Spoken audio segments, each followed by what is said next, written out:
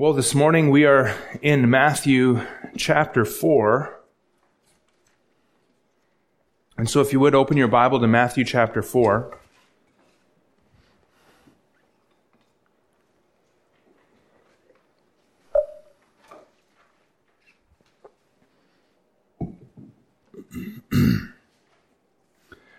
We're going to look at verses 1 to 11. I've called this sermon The Temptation of Jesus Christ. Let's start by reading our text together here. Matthew chapter 4 and verse 1. Then Jesus was led up by the Spirit into the wilderness to be tempted by the devil. And after fasting 40 days and 40 nights, he was hungry. And the tempter came and said to him, "If you are the Son of God, command these stones to become loaves of bread." But he answered, "It is written, man shall not live by bread alone, but by every word that comes from the mouth of God." Then the devil took him to the holy city and set him on the pinnacle of the temple and said to him, "If you are the Son of God, throw yourself down, for it is written, he will command his angels concerning you, and on their hands they will bear you up, lest you strike your foot against a stone." Jesus said to him, "Again it is written, you shall not put the Lord your God to the test." Again the devil took him to a very high mountain and showed him all the kingdoms of the world and their glory. And he said to him, "All these I will give you, if you will fall down and worship me." Then Jesus said to him, "Be gone, Satan, for it is written, you shall worship the Lord your God, and him only shall you serve." Then the devil left him, and behold, angels came and were ministering to him. There have been some epic battles throughout history. Even if we just limit ourselves to the battles in Scripture, we have a vast array of wars and battles to consider. Abraham versus the 4 kings in Genesis chapter 14, David versus Goliath, Jonathan and his armor bearers when they made the Philistines flee. I love the stories of David's mighty men. Bathshebeth killed 800 men at one time with his spear. Eleazar, one of the other mighty men, battled the Philistines until his hand was weary and his hand stuck to his sword. Something like that happened to me once. I used to be a fencer and build fences, and I was bashing holes with my pry bar really all day one day, and then I couldn't get my hand off of the pry bar, and I had to peel my hand back, and then it wanted to stick like this. So cool as we think about Eleazar battling the Philistines all day until his hand couldn't be separated from his sword. Another mighty man, Benaniah, was struck down. He struck down, it says, 2 Moabite heroes, or maybe another translation, 2 lion-like heroes. He also killed a lion in a pit on a snowy day, and an Egyptian man who is called an impressive hero, or a man of appearance. This must have been some kind of impressive Egyptian man, and he came down and he had just a staff in his hand, and he took that man's spear and he killed him. Epic battles throughout Scripture. But never before did 2 more impressive foes battle than in what we have in our text. The devil versus Jesus Christ. And this battle was infinitely more important than any other battle. The stakes were really the highest possible, because if Jesus had lost, what would have happened? Now, Scripture says that Jesus didn't sin, but if we think about what would have happened if Jesus did sin, if he would have sinned as the God-man that he was. That means that for Jesus to have sinned, God would have sinned. Or at least God the Son would have sinned. Now, Scripture says God cannot sin, and so perhaps if Jesus sinned, perhaps God the Son would have divided himself from the man of Jesus, from the human nature of Jesus. But whatever would have happened here, in the first case, the Trinity is divided against itself. God is divided. In the second case, the person of Jesus is divided, but whatever would have happened, and again, we're dealing with hypotheticals, so it's impossible to know what would have happened since it didn't happen, but whatever would have happened in both cases, salvation would have been thwarted. God's purpose would have been hindered. God's glory in the work of creation and in the work of redemption would have been undermined. In redemption, the work of God would have been undermined because we would no longer have a Savior. God's promises would have no longer been valid, no longer been true. The things that he had promised to Abraham, Isaac, Jacob, the salvation that he promised to David and the prophets would have had to have been laid aside. He would have had to take them out of heaven and send them to hell. Our salvation too would have been destroyed if Jesus had sinned. And God's glory in creation would have been undone as well, because the work of redemption is what God is going to use to ultimately fulfill his original purpose for the creation. And so if Jesus would have sinned, that too would have been left undone. And God would have likely had to forsake this creation in embarrassment and start fresh. Now, I have to say that all of this is impossible. God didn't plan for Jesus to fail, and his promises and his purposes cannot be thwarted. And I believe a solid scriptural case can be made for the fact that Jesus could not have sinned, that it was impossible for Jesus to sin.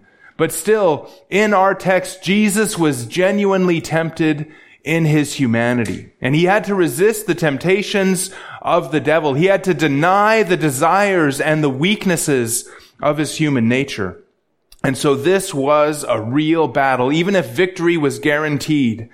And so much was at stake. Really, all of history from the creation of the world hinged on this moment as Jesus stood against the devil in an epic battle. On the one side, we have Jesus Christ, fully God, fully man. Two natures joined together in one person. He had a sinless human nature joined together in an inseparable union with the divine nature. He had come to do his Father's will, John 4:34, John 6:38. He had come to make atonement. He had come to give his life a ransom for many, Matthew 20:28. He had lived up to this point a perfect and sinless life, entirely without sin up till this point in his life. But now he was about to start 3 years of difficult ministry. He would begin to take on the training of the disciples. He was about to start preaching the word of God, calling the nation of Israel to repent. And persecution would soon rise against him. Soon he would be resisted, and ultimately he would face crucifixion. Jesus is now entering a new and a much more difficult season of his earthly life. On the other side, we have the devil. He goes by many names in scriptures. First, he is Diabolos, the devil, Diabolos, the slanderer it means. Diabolos translates the Hebrew word Satan, which is, again, the adversary. The Hebrew Satan means to be at enmity with, or to be hostile towards, or to be, to make an enemy of. And again, one who accuses fits well here, because an accuser is the one who is at enmity with you, who's hostile towards you. He's making accusations against you. Another name from the Greek is very similar to the Hebrew Satan. It's Satan or Satanas.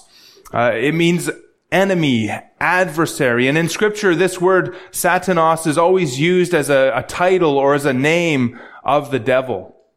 One lexicon says it literally means adversary. You could translate it Satan or the Satan. It usually has the article with it, the Satan, the adversary, the enemy. The idea it says there, quote, in a very special sense, the enemy of God and all of those who belong to God. And again, you could translate it simply Satan or the enemy. Another name for Jesus' adversary here is Beelzebul. Beelzebul. And in the Old Testament, this comes from Baal-zebub. We read about Baal-zebub in Isaiah a few weeks ago. We saw that. Baal-zebub, the Lord of the flies. Baal-zebul would mean Lord of the filth, and you can kind of see flies hanging around the filth, and so there's kind of some debate about whether that should end with an L, Lord of the filth, or with a B, Lord of the flies. But in the New Testament, Beelzebul was seen as the prince or the ruler over the hostile spirits. In Matthew 12 and verse 24, the Pharisees heard that Jesus had cast out demons, and they said this, quote, "It is only by Beelzebul, the prince of demons, that this man casts out demons." And so Satan, the devil, is the prince or the ruler over the demons. In Matthew 13 and verse 38, it calls the devil the evil one. And the next verse calls him the enemy. Turn with me to Revelation chapter 12 as we consider who this enemy of Jesus Christ is. Revelation chapter 12.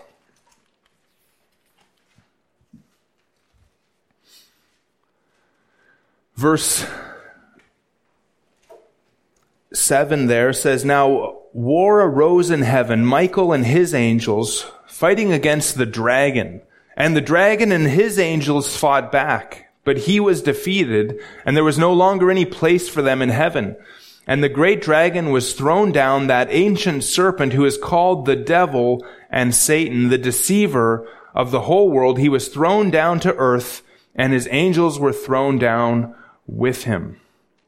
Here is Satan. He's called the dragon. And notice he has angels. This dragon has angels. The dragon and his angels fought against Michael and the angels that were with him. And so the devil has angels. He's over the principalities and the powers, the evil spirits in the world. And the devil is identified as well here as that ancient serpent. He's the one that tempted Eve in the garden. He's the one who is called the deceiver of the whole world. Now, verse 10 breaks into praise because this wicked being is cast into earth. But look at verse 12 there. It says, "Therefore rejoice, O heavens, and you who dwell in them. But woe to you, O earth and sea, for the devil has come to you in a great wrath, because he knows that his time is short." The devil knows that his time is short, and so he's doing what he does with great wrath. The devil is a powerful being. In Ephesians 6:11 and 12, we're warned against the schemes of the devil. That word means the strategies of the devil. He's a schemer. He's a strategizer. He's an intelligent being. And he is over what Ephesians 6:12 calls spiritual forces of evil. These wicked spirits are called rulers and authorities in that context. Could be translated powers. Also, a third category in that context, cosmic powers of this present darkness. And if we think about this, if these beings are rulers and powers, how much more must the ruler of these beings be? How much more powerful must he be? Well, the battle is set. Jesus Christ versus the devil. One, a mighty and wicked spirit. The other, a righteous God-man, invincible as God and yet susceptible as man. Now, last week we saw Jesus' baptism in chapter 3, and the Spirit came upon him in verse 16, and the Father declared in chapter 3:17, "This is my beloved Son, in whom I am well pleased." And the wording was the Father's declaration. The wording of that declaration was an echo from two passages of Scripture, Psalm 2 and Isaiah 42 and verse 1. Psalm 2 calls the Messiah my son and promises him the nations as his inheritance and the ends of the earth as his possession. He would rule the nations with a rod of iron. Isaiah 42 identified Jesus as the servant of Yahweh. This ties him in with all the servant songs in Isaiah 42, 49, particularly Isaiah 53, where we see that the suffering servant, the Messiah, is going to suffer as a servant to make atonement for the sins of his people. Isaiah 42 verse 1 says, "Behold my servant, whom I uphold, my chosen, in whom my soul delights. I have put my spirit upon him. He will bring forth justice to the nations." Jesus is the Father's chosen. He's the one in whom the Father delights. The Holy Spirit is upon him, and he will rule the nations. Now, last week, as we were looking at the implications of Psalm 2 and Isaiah 42 being declared about Jesus, I said, quote, "By joining these scriptures together, the Father declares Jesus as Messiah, Son of God, servant of Yahweh, accomplisher of salvation, and the rightful ruler of the nations, the one in whom he is well pleased." Now, immediately after this testimony from the Father, the devil comes to test or to tempt Jesus. And this is a test of what the Father declared. The Father had declared him son and servant, and now the devil comes to test this thing. We're going to look at our text this morning under three headings. We can call them three temptations that Jesus overcame in the wilderness that prove he is both Son of God and servant of Yahweh. In case you're taking notes, I'll give it to you again here and try to give it to you slow enough. Three temptations that Jesus Christ overcame in the wilderness that prove he is both Son of God and servant of Yahweh. The first temptation that Christ overcame that proves he is both Son of God and servant of Yahweh is number one here, the temptation to doubt the Father's provision. The temptation to doubt the Father's provision. We see that in verses 1 to 4 of our text. The temptation to doubt the Father's provision. Verse 1 says, "Then Jesus was led up by the Spirit into the wilderness to be tempted by the devil." The word translated tempted there can refer to any kind of test, whether the test involves when the test involves the possibility of evil, we typically translate it tempted, but that could be any kind of test, to prove something, to test something, to show that what it's worth, that it's good, to test that it's true to what it claims to be. And so it could be just any kind of test, or it could be a temptation. Here, both ideas are likely in view. Note here the two agents involved. There's a temptation from the devil, but a test from the Lord. The construction there in where it says by the Spirit is really the same as when it says by the devil. And so Jesus was led up by the Spirit into the wilderness to be tested or tempted by the devil. Jesus was led by the Spirit to be tempted by the devil. And the Spirit and the Father intend this as a test, an opportunity to show that Jesus is the Messiah, the Son, that he is the suffering servant, a test to show the quality of Jesus Christ. This test will test Jesus' commitment to his Father's will. It will test what kind of a Savior he will be. It will test the foundation upon which Jesus' ministry would be built. The devil, on the other hand, intends to tempt Jesus, to incite him to sin. I think he really actually hopes to destroy Jesus Christ and to divide the Trinity. God means it for good, whereas the devil means it for evil. And this shows us that although the devil is a mighty foe, and he might prowl around like a roaring lion seeking whom he will devour, he's really under God's control. He's really a tool in God's hand. His wicked purposes are tools that God uses for his good purposes. Here, his temptation of Christ is the instrument that's going to reveal to us the glory of Jesus Christ. He wants to make Christ fall. He ends up showing us how much Christ can stand. He wants to ruin Christ, but he ends up showing us the splendor of Jesus Christ. And so God is sovereign over the devil. Verse 2 says, after fasting 40 days and 40 nights, he was hungry. What a great verse this is. After fasting 40 days and 40 nights, he was hungry. Luke 4:2 tells us that he ate nothing during those days, and when they were ended, he was hungry. And this shows us Christ's humanity. He was hungry. And the devil now comes to him at the end of this 40-day fast, at the moment of his hunger, and he seeks to use Jesus' humanity, Jesus' hunger against him. He seeks to use it to his advantage. This is part of his scheming or his strategy against Jesus Christ. The devil is a nasty being.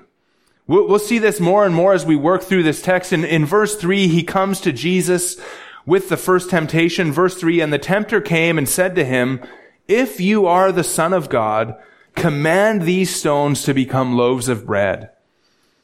Here's another name for the devil in our verse here. He is the tempter. And he came and he says to Jesus, if you are the Son of God, command these stones to become loaves of bread. He knows that Jesus is hungry.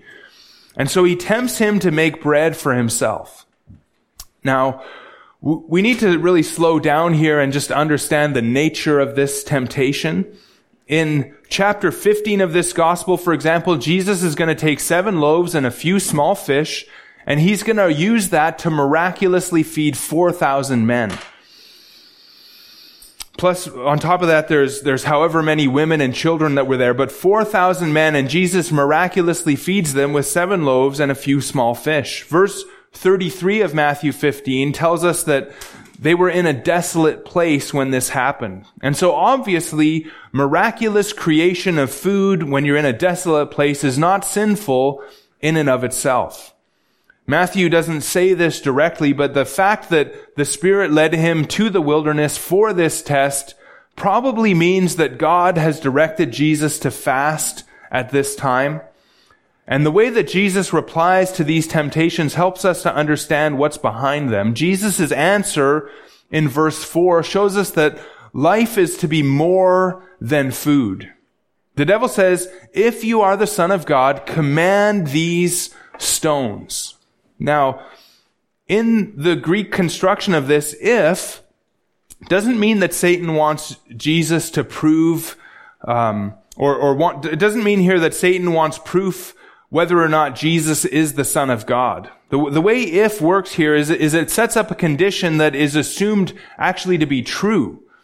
So it would be something like this. If you are the Son of God, and I assume that you are, or I believe that you are, then here's what you should do. So if this, and it kind of brings the one who is questioned to think about it. Am I the Son of God? Yes, I am. Okay, this is what I want you to do because you are the Son of God. Some people say you could translate it since, but since doesn't bring that question up. If you're the Son of God, then, and I believe that you are, I assume that you are, then go ahead and make these stones into loaves of bread. The devil knows that Jesus is the Son of God. But what he's implying, though, is that the Son of God should not have to be going hungry in the wilderness. What he's doing is he's drawing out the implications of Jesus being Son of God. Also assumed with this is that if you're the Son of God, as the Son of God, Jesus has the power to turn stones into bread. If you think about this, this could be no kind of temptation for us. Right? Only the Son of God has this kind of power. This could only be a temptation for him. If Jesus didn't have the ability to do this, it would be no temptation at all. And so this temptation is all about getting Jesus to use his power as the Son of God to avoid the suffering that's implied with his role as the servant of Yahweh, as the suffering servant. And actually, really, all 3 of these temptations are aimed at trying to get Jesus to use his power to avoid suffering and take the privileges that he was promised as Son of God without going through the humiliation and the suffering of the way of the cross as the servant of Yahweh. And so here, the temptation is to doubt the Father's provision. To doubt the Father's provision. It's as though the devil says, think about it, Jesus. Are you the Son of God? Is this how God treats his beloved Son? You should be living in a palace somewhere. You shouldn't be starving in the wilderness. As Son, you have the authority and the right to save yourself from this suffering, from this hunger. Make some bread. Don't wait for the Father. He doesn't seem to be coming through on this one. Just go ahead and use your power to make some bread and deliver yourself from this difficulty that the Father has put you in. This is no way for a Son of God to be treated. Now here's something that's really cool about our Savior. As he is fasting in the wilderness, being tested by his Father, he's actually thinking and meditating on another test that the Father gave in the wilderness. He's meditating on Scripture during this test. And how do we know that?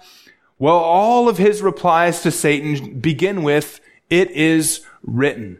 And all of them come from Deuteronomy 6-8, which remembers Israel's test in the wilderness. Turn with me to the book of Deuteronomy, and we'll see this here starting in chapter 8. We'll be kind of a few times back and forth to Deuteronomy and to some other Old Testament sections that are involved in this wilderness here. But in Deuteronomy chapter 8, Moses is giving instructions for the second generation's journey into the promised land. And he's reminding them of the experience of wandering through the wilderness. In Deuteronomy 8:1 says this, the whole commandment that I command you today, you shall be careful to do, that you may live and multiply and go in and possess the land that the Lord swore to give to your fathers. And you shall remember the whole way that the Lord your God has led you these 40 years in the wilderness. Now, where it says there the whole way, the idea there is that they should remember while they're living and multiplying in the land, and while they're going in, and while they're taking possession of the land from verse 1, the whole time they're to remember that the Lord your God has led you these 40 years in the wilderness, that he might humble you, testing you to know what was in your heart, whether you would keep his commandments or not. And he humbled you and let you hunger and fed you with manna, which you did not know, nor did your fathers know, that he might make you know that man does not live by bread alone, but man lives by every word that comes from the mouth of the Lord. And so the Lord led Israel in the wilderness, it says, to test what was in their heart, whether they would keep his commandments or not. And Israel was to remember this the whole way, even into their possession of the promised land. God had humbled Israel and let them hunger so that they might learn an important lesson. Again, in verse 3, that he might make you know that man does not live by bread alone, but man lives by every word that comes from the mouth of the Lord. That was the purpose of the test. That was why God let Israel hunger in the wilderness. And that's exactly what Jesus then quotes to the devil in our text, Matthew 4 and verse 4. But he answered, "It is written, man shall not live by bread alone, but by every word that comes from the mouth of God." Now, the fact that Jesus says man here just again points to his humanity. We've been going through Matthew and seeing so often his deity, but we need to remember too that Jesus is fully man as well. He sees himself as a man, and he quotes this to the devil, "Man shall not live by bread alone, but by every word that comes from the mouth of God." Jesus basically tells the devil that there is more to life than food. Obeying God and his commandments is more valuable to Christ than avoiding hunger. Jesus had said in John 4:34, "My food is to do the will of him who sent me and to accomplish his work." Or John 5:30, "I seek not my own will, but the will of him who sent me." Or John 6:38, "For I have come down from heaven not to do my own will, but the will of him who sent me." For Jesus Christ, obeying God and his commandments is more valuable than avoiding hunger. Jesus is absolutely committed to doing his Father's will. And at that moment, he realizes and recognizes that his Father's will for him is to test him in the wilderness. And he's going to trust the Father to provide food at the proper time, at the appropriate time. He will not doubt the Father's provision. Well, the devil wasn't done with Jesus, and this first temptation really kind of sets the way for another temptation. This second temptation of Jesus that Jesus overcame in the wilderness that proves that he is both Son of God and servant of Yahweh is number 2, the temptation to test the Father's protection. Second temptation again, the temptation to test the Father's protection. And we see this in verses 5 to 7, the second temptation. Verse 5 says, "Then the devil took him to the holy city and set him on the pinnacle of the temple." And we'll just stop there for now. Now, we don't know what form the devil took when he appeared to Jesus. We're not told very much. He just came to him. Perhaps he looked like a man, which is how other angels often appear in Scripture, but maybe not. We're not told exactly what kind of form he took. The other thing we can't be exactly sure of is how the devil took Jesus to the holy city. He took him to Jerusalem. That's the holy city. He set him on the temple. It could be that they just appeared on the temple all of a sudden. It seems unlikely that they walked from the wilderness of Judea to the temple, or that they flew there. It's possible that this was some kind of a vision experience. And really the vision experience seems kind of likely, because in the next temptation, the devil takes Jesus to a very high mountain and shows him all the kingdoms of the world. Now, there's no mountain where that could be done. Even on the clearest day, there's no high mountain where you could see all the kingdoms of the world. And especially no mountain in Palestine where this could happen. And so it's likely that the third temptation involved some kind of a visionary element, and it could be that's what's happening in this temptation as well. So the devil takes him to the holy city and sets him on the pinnacle of the temple.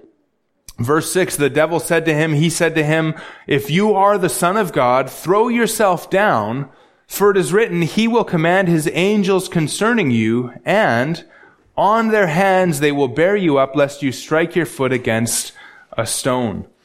The if statement in verse 6 is the same as we saw in verse 3. The devil knows, again, that Jesus is the Son of God, and Jesus knows that he's the Son of God as well. There's no doubt about that. The Father has already proclaimed that in chapter 3 and verse 17. The statement is really designed to make Jesus ask about the implications of being son. It would be something like this: if you are the Son of God, and I believe that you are, then here's what you should do. And the temptation is really to test the Father's protection. And here's where we begin to see how crafty the devil is. Jesus just told him that he would trust the Father to provide. Jesus just quoted Scripture to resist the devil, and now Satan seeks to turn those things against Jesus. It's like he says, yes, Jesus, as Son of God, the Father will protect you. The Father promises to protect all those who trust in him. In fact, I was just reading in Psalm 91 the other day, and it says there, Psalm 91:11, "For he will command his angels concerning you. On their hands they will bear you up, lest you strike your foot against a stone." And so go ahead, Jesus, throw yourself down, because there's nothing going to happen to you, because the Father is your protector. Now, some people understand this as a public display, that this jump and the rescue by the angels would have been seen, and then people would have recognized that Jesus was the Messiah. Now, I'm not sure that there were witnesses here, but other than Jesus or the devil, that Matthew doesn't really highlight that.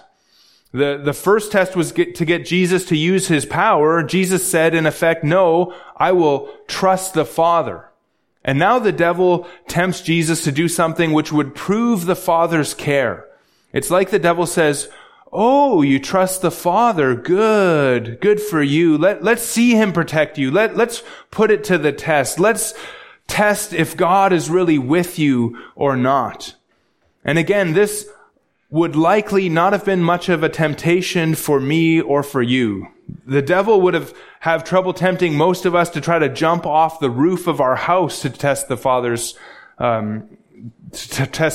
care. The pinnacle of the temple, the pinnacle, that word is literally the little wing of the temple, or a little wing, and it refers to any kind of a projection. It's a rare word, but most think that this would refer to the eastern tip of the temple that overlooked the Kidron Valley below. Now, to jump from that eastern tip of the temple into the Kidron Valley below would be a jump of about 450 feet.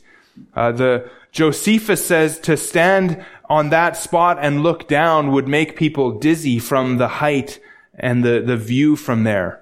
And so again, probably not much of a temptation for us, but again, Jesus is Son of God. Jesus is unique, and he has a total trust in his Father and would believe that God would protect him through any and every danger.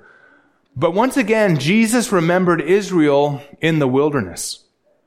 Israel had tested the Lord in a similar way to what Satan was doing. And so let's turn to Exodus 17 and we'll see that there. Exodus chapter 17.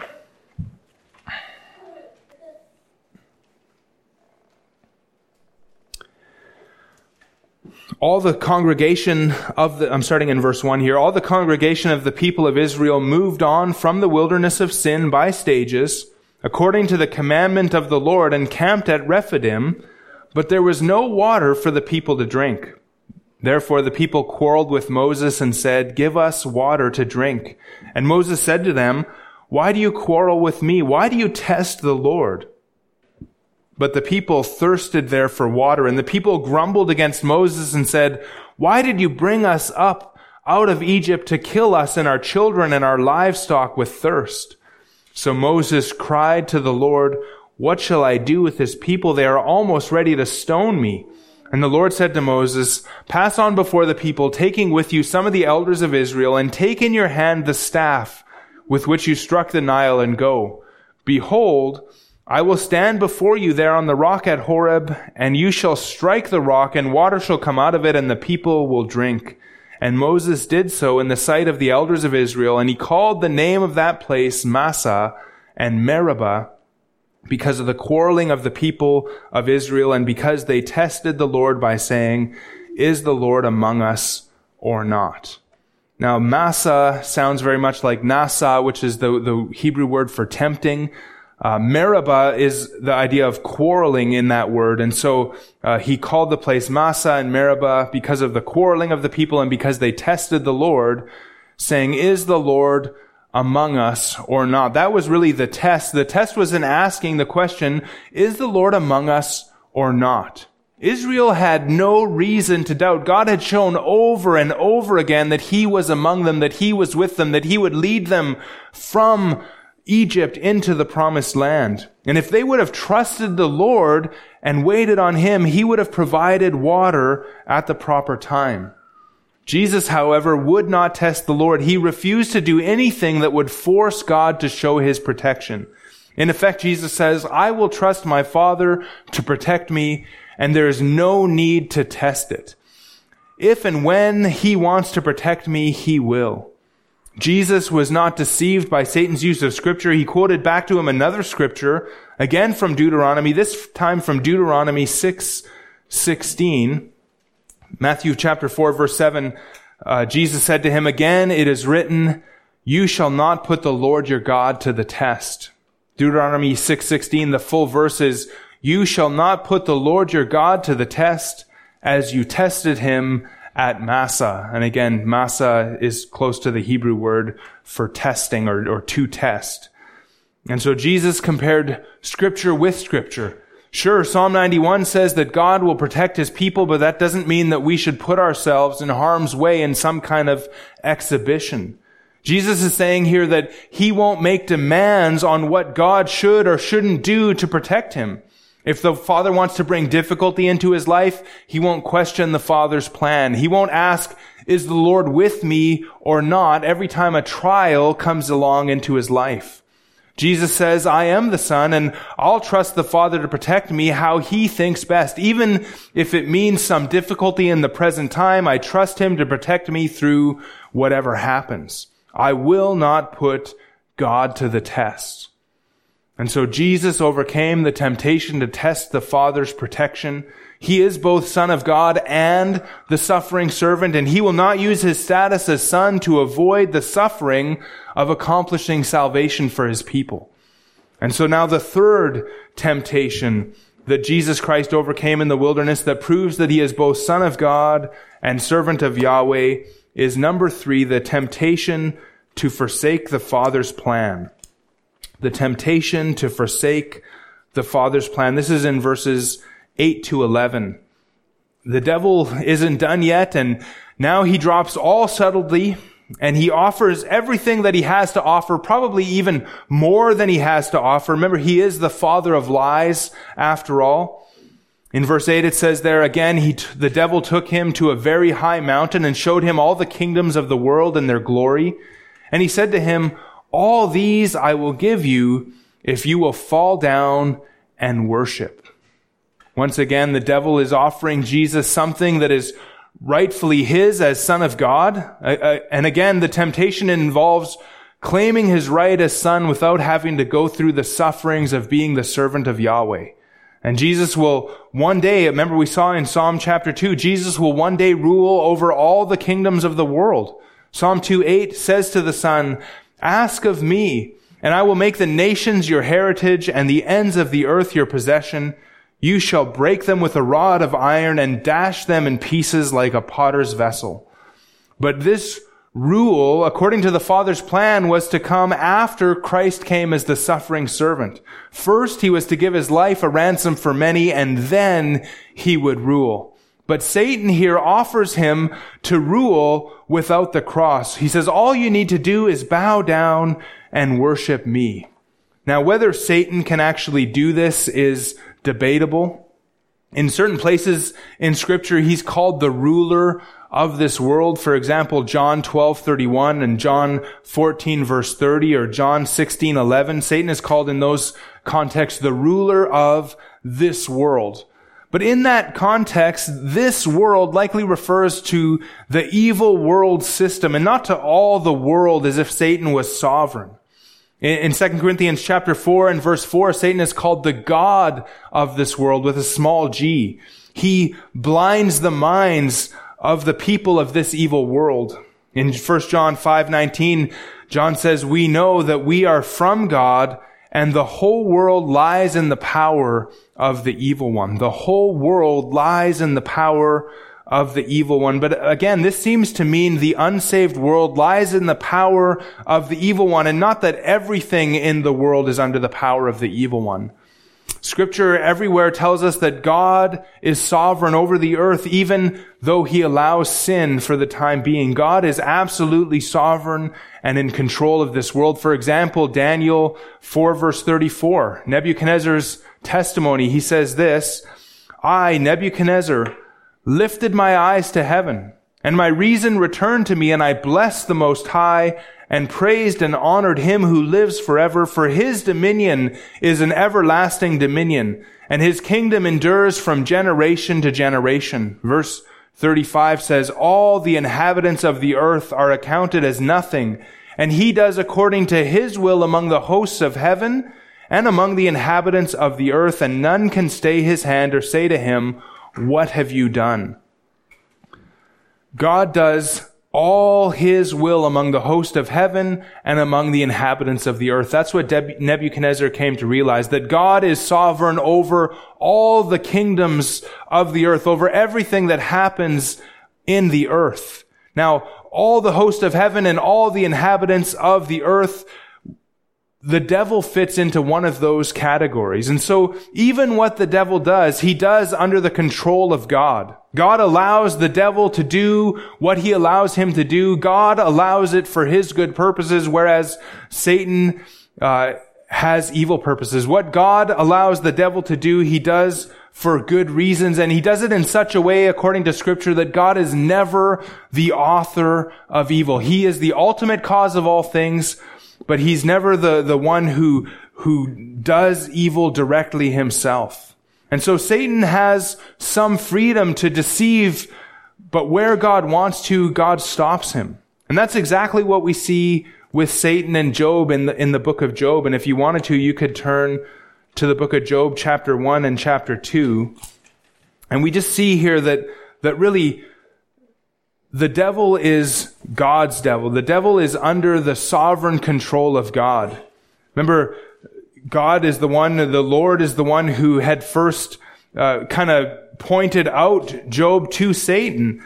And in Job chapter 1 and verse 12, the Lord said to him, behold, all that he has is in your hand. The Lord said to Satan, Job 1:12, behold, all that he has is in your hand, only against him do not stretch out your hand. So Satan went out from the presence of the Lord, and Satan wreaked destruction on Job's life and on his children and on his livestock, and the weather and the raiders come against Job all on the same day. but it's because the Lord had allowed him, but he stopped him. He said, don't stretch out your hand against him. That is, don't touch his person. Don't touch his health. And so Satan goes and he does all of that. And then he comes back in Job chapter 2 and verse 2. And again, the Lord said to Satan, from where have you come? Satan answered the Lord and said, from going to and fro on the earth, from walking up and down on it. And the Lord said to Satan, have you considered my servant Job, that there is none like him on the earth, a blameless and upright man who fears God and turns away from evil? He still holds fast his integrity, although you incited me against him to destroy him without reason. Notice that, although you incited me against him to destroy him without reason. Then Satan answered the Lord and said, skin for skin, all that a man has he will give for his life, but stretch out your hand and touch his bone and his flesh, and he will curse you to your face. And the Lord said to Satan, behold, he is in your hand, only spare his life. So Satan went out from the presence of the Lord and struck Job with loathsome sores from the sole of his foot to the crown in his head. And see how the Lord even claims responsibility for what Satan has done. He says, you incited me against him. And all that to say that the devil can't likely give the kingdoms of the world to whoever he wants. He's probably lying about what he can do. And I would just say this much, that we should never get our demonology from the devil. He is a liar and the father of lies. In Luke chapter 4 and verse 5, really the parallel text with ours, the devil took Jesus up and showed him all the kingdoms of the world in a moment of time and said to him, to you I will give all this authority and their glory, for it has been delivered to me, and I give it to whom I will. If you then will worship me, it will all be yours. And so unless God allows it, the devil really can't give all of these things to Jesus, but still, this is a temptation for Jesus Christ. The devil says, I'll give you what's rightfully yours, and I'll give it to you the easy way. That's what he says. And Jesus here is offered what really none of us will ever be offered, but he is offered the whole world. Jesus is later going to say to his disciples in Matthew, he's going to say, Matthew 16:26, for what will it profit a man if he gains the whole world and forfeits his soul? Or what shall a man give in return for his soul? And so Jesus was offered the world in exchange for worship, but he refused. You see, Jesus will not worship the world or the devil. Jesus knows the only one who is worthy of worship is the Lord. And so the glory of the world is not worthy to be compared with the glory of God. And Jesus replies in verse 10, then Jesus said to him, begone, Satan, for it is written, you shall worship the Lord your God, and him only shall you serve. Once again, quoting God's word from Deuteronomy, Jesus tells Satan that only the Lord God is to be worshiped and served. Jesus says that he will worship and serve his Father. He will remain the Son in whom the Father is well pleased by staying faithful to the Father's plan. He will serve the Father in the Father's way. He will trust the Father to provide for him, to protect him, and to lead him in the way that he should go, even if that way is the difficult path of suffering and bearing the cross. Our Savior was committed to glorifying God, whatever the cost. Matthew 4:11 says, then the devil left him, and behold, angels came and were ministering to him. God is faithful, and when the test was done, the devil left him, and now those things that the devil suggested are given to him in the Father's good time. The angels now come, and they were ministering to him. The fact that they were ministering indicates that there was an ongoing ministry of the angels to Christ. That word there, translated ministering, has the idea in it of serving tables, of waiting on tables. And part of their ministry to Jesus would have included supplying him with food. And so Jesus Christ passed the test. He is victorious. He overcame the devil. And what does this mean then for us? What does this mean? What does Matthew want us to take away from this account? If Jesus would be our Savior, he needed to overcome the devil. He had to remain without sin in order to pay the penalty for our sins. And this victory tells us a lot about Jesus Christ. And if you think about it, nobody had ever overcome the devil. In the history of the universe, nobody had overcome the devil. There is no sinless saint in Scripture unless we count Jesus. Nobody else overcame the devil. Everyone else had sinned. All have sinned and fall short of the glory of God. Every foe that went toe to toe with the devil had failed. The nation of Israel had failed. Every single Israelite had sinned. And by overcoming here, and ultimately by overcoming at the cross, Jesus destroyed the works of the devil. Where Israel had failed in the wilderness, Jesus succeeded. Israel could not save the world because they had sinned themselves. And so salvation is only through Jesus Christ, because only Jesus overcame the devil. And even before Israel, when we think about our first parents, they faced a similar test, didn't they? Adam and Eve. This time, their test was not in the wilderness, but it was in the Garden of Eden. They were sinless, but not infallible. They were innocent, but capable of sin. They were in the beauty of paradise with everything they could have wanted. They had every tree of the garden for food except for the one. They had one another as companions, but they sinned in that setting, plunging our race into sin, plunging humanity into sin. But Jesus came to undo what they did. He had fasted for 40 days. He was alone except for his Father and the Spirit and the devil. And he was in the barren wilderness, but he was not deceived, and he did not give in, and now he is ready to accomplish our salvation. Because Jesus overcame sin and the devil, he can forgive your sin. He came to earth to face this battle for our sake. He didn't need to come, but he chose to come to save us. We were under God's wrath because of our sin. We were condemned, but he came to pay the penalty for sin on our behalf.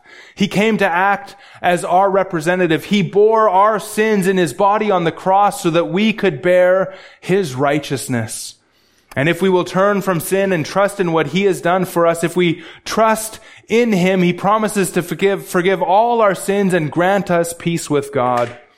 Our Savior Jesus Christ is the greatest hero because he won the greatest battle against the greatest foe for the greatest purpose of glorifying God in God's greatest work, the work of redemption, the work of salvation, of reconciling sinners to himself. Our Savior is the greatest hero of all time. What a glorious Savior is Jesus, the one who overcame the devil by his power. Let's pray together. Father, we thank you for Jesus Christ, our Savior, the one who conquered and destroyed the works of the devil. Thank you for his resisting of temptation, for his victorious stand against the devil. Thank you that because he destroyed the devil and his works, he can forgive us of our sins. He can take away the power of death and grant us eternal life. Father, thank you for Jesus. Help us to worship him. Help us to love him. Help us to see him for who he is. We ask it in Jesus' name for your glory. Amen.